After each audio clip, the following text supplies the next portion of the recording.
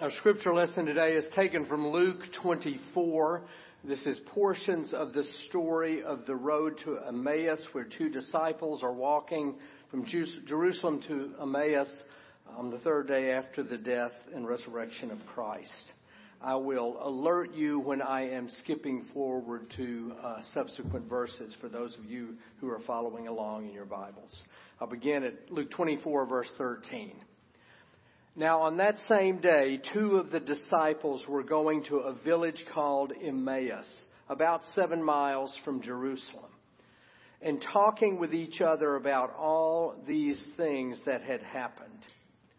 While they were talking and discussing, Jesus himself came near and went with them, but their eyes were kept from recognizing him. And he said to them, "What are you discussing with each other while you walk along?" They stood still, looking sad. And then to verse 25. Then Jesus said to them, "How foolish you are, and how slow of heart to believe all that the prophets have declared. Was it not necessary that the Messiah should suffer these things and then enter into his glory?" Then beginning with Moses and all the prophets, he interpreted to them the things about himself in all the scriptures. And then verse 32.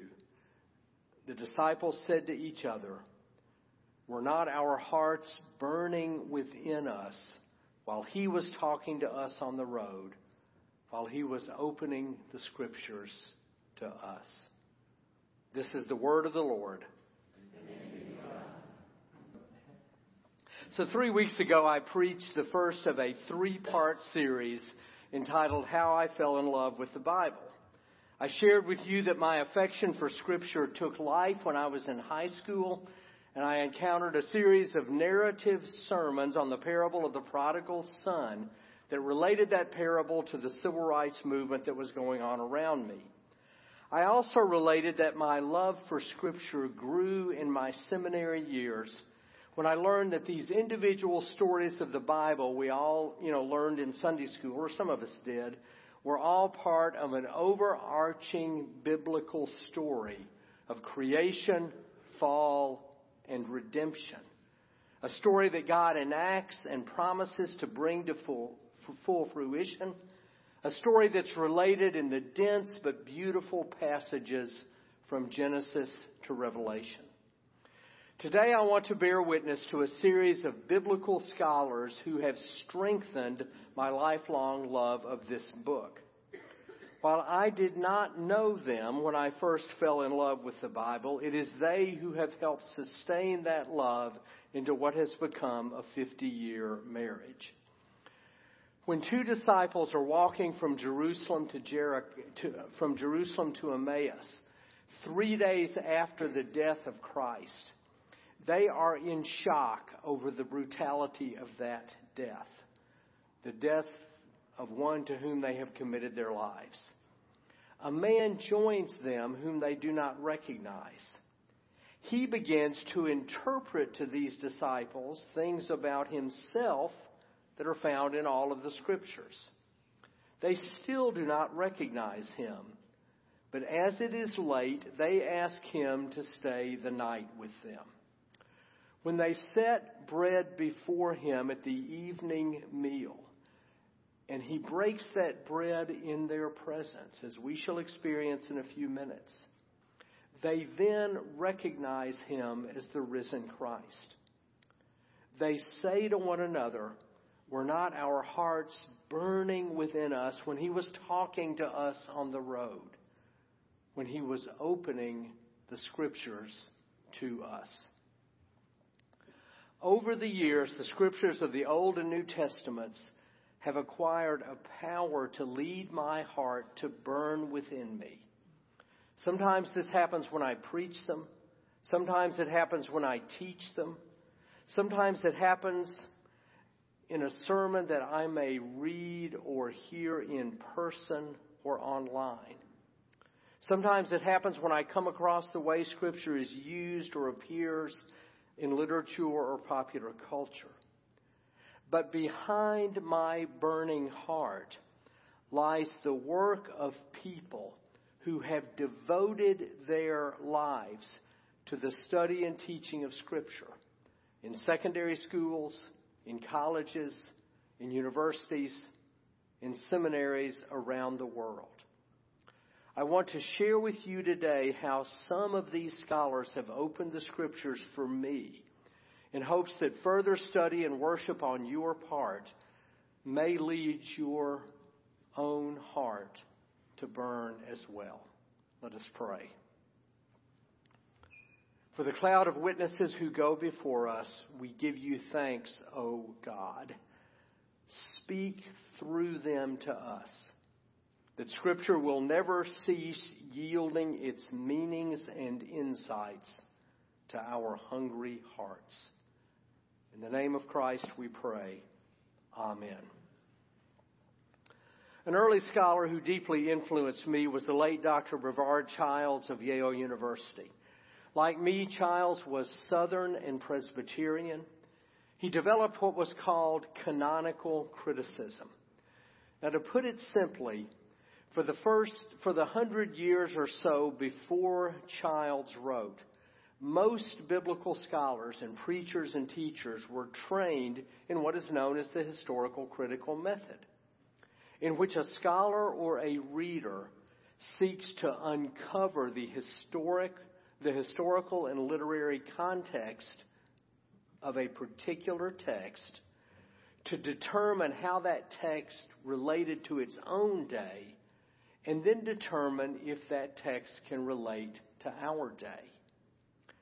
While not discounting the importance of historical context, Childs argued that over the centuries, as the people of Israel and then the church committed to writing the stories, the laws, the histories, the sayings that had been passed down for generations orally, and as these writings made their way into the worship and teaching of the synagogue and church, what was most important was not how these texts had developed over time and circumstance, but rather how they were heard in the life of the synagogue and church as they were read, studied, sung, chanted, taught, and preached.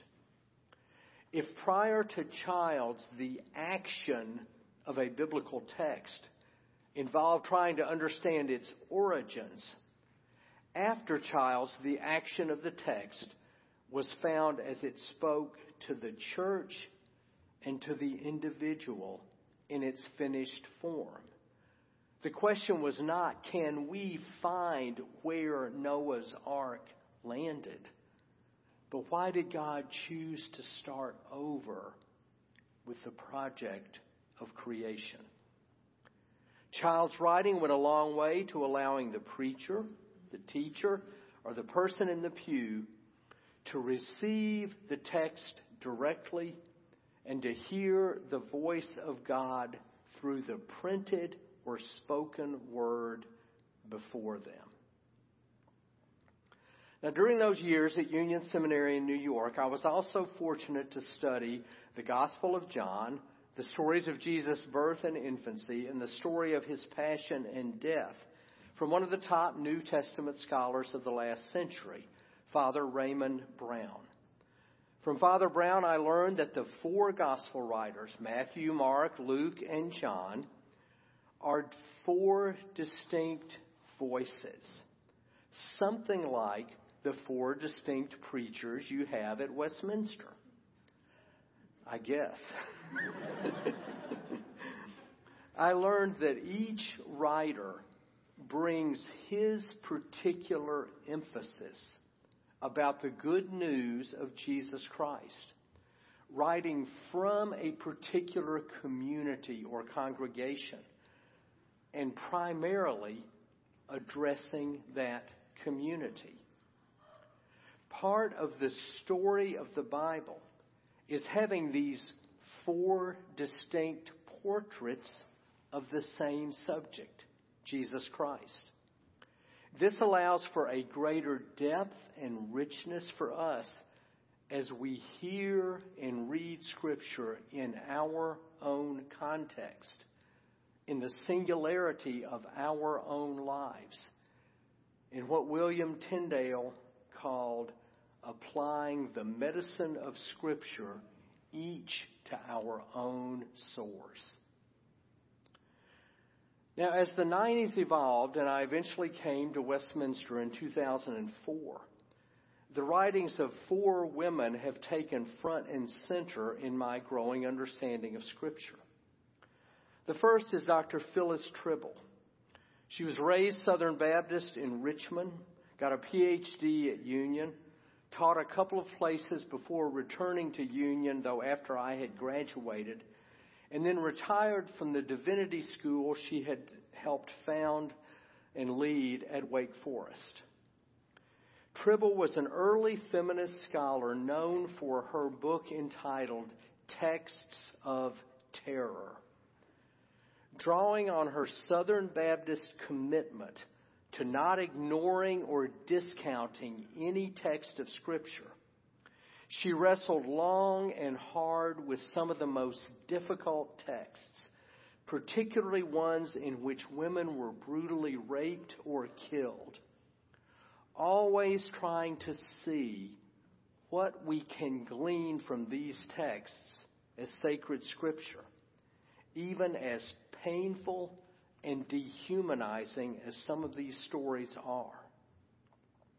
For me, the most helpful concept that Tribble articulated in an essay in the New Interpreter Study Bible, which we use for my courses, is the distinction between whether a text of Scripture is being given to us as prescriptive of what we are to do or as descriptive of what we as human beings are capable of doing. Not every text, says Tribble, is given to us with the command, go therefore and do likewise. Some are given to us to show how cruel and violent we fallen human beings can be.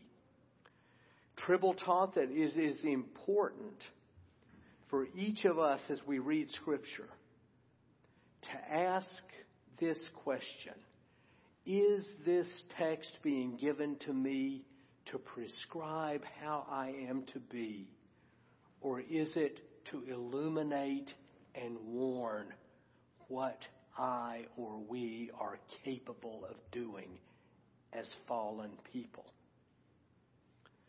Tribble taught that it's important to ask this question as we are reading texts, as we are following the narrative of Scripture, particularly when we are reading these texts of terror. Now, the second female scholar who's had a major impact on me is Dr. Margaret Mitchell, not of Gone with the Wind fame. She is a Roman Catholic scholar my age of the New Testament and the Greco-Roman world, and actually of Roman rhetoric, and teaches at the University of Chicago. She supervised my thesis for my Doctor of Ministry degree at McCormick Seminary in the early 1990s. The thesis that I wrote was on Paul's first letter to the church at Corinth. Mitchell stressed that it is important to read the Apostle Paul as a working pastor, making on-the-ground decisions about issues that came up in the life of the young congregation that he had founded at Corinth, but which after he left had become divided over which members and leaders were more spiritual than others. Mitchell taught me to view Paul as a human being, trying to strike a delicate balance between holding his congregation together in unity in the midst of the diversity of its members' views opinions, and backgrounds.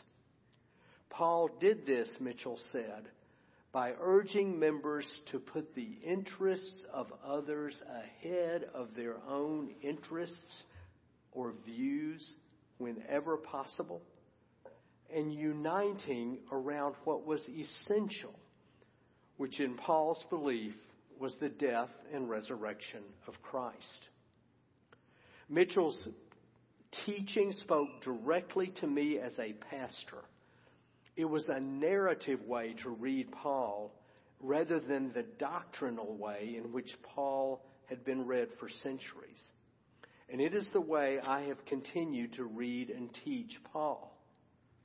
At the time, as our denomination was in the middle phase of a 40-year process of sorting out what we believed about human sexuality, particularly about gay and lesbian ordination and then marriage, this approach to Paul proved enormously helpful to me as a pastor of a church with decidedly mixed views, which is the only kind of congregation I have ever served.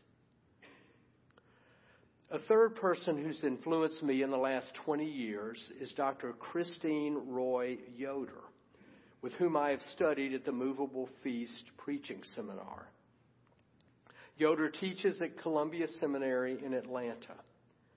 If Phyllis Tribble is known for tackling texts of terror, Yoder could be known for tackling texts of boredom. She is a specialist in Proverbs. I have said that reading the middle chapters of the book of Proverbs, chapters 10 through 29, is like reading, if you all will remember this archaeological reference, it's like reading a telephone directory with the names not in alphabetical order. There's there's a proverb followed by a proverb followed by a proverb, and they're just stacked one on top of another, and they don't relate to each other. Yoder's thesis, which many of you have heard me say, is that the first 9 chapters of the book of Proverbs show a father who is seeking to inculcate wisdom in his adolescent son in an affluent, educated, and urban environment.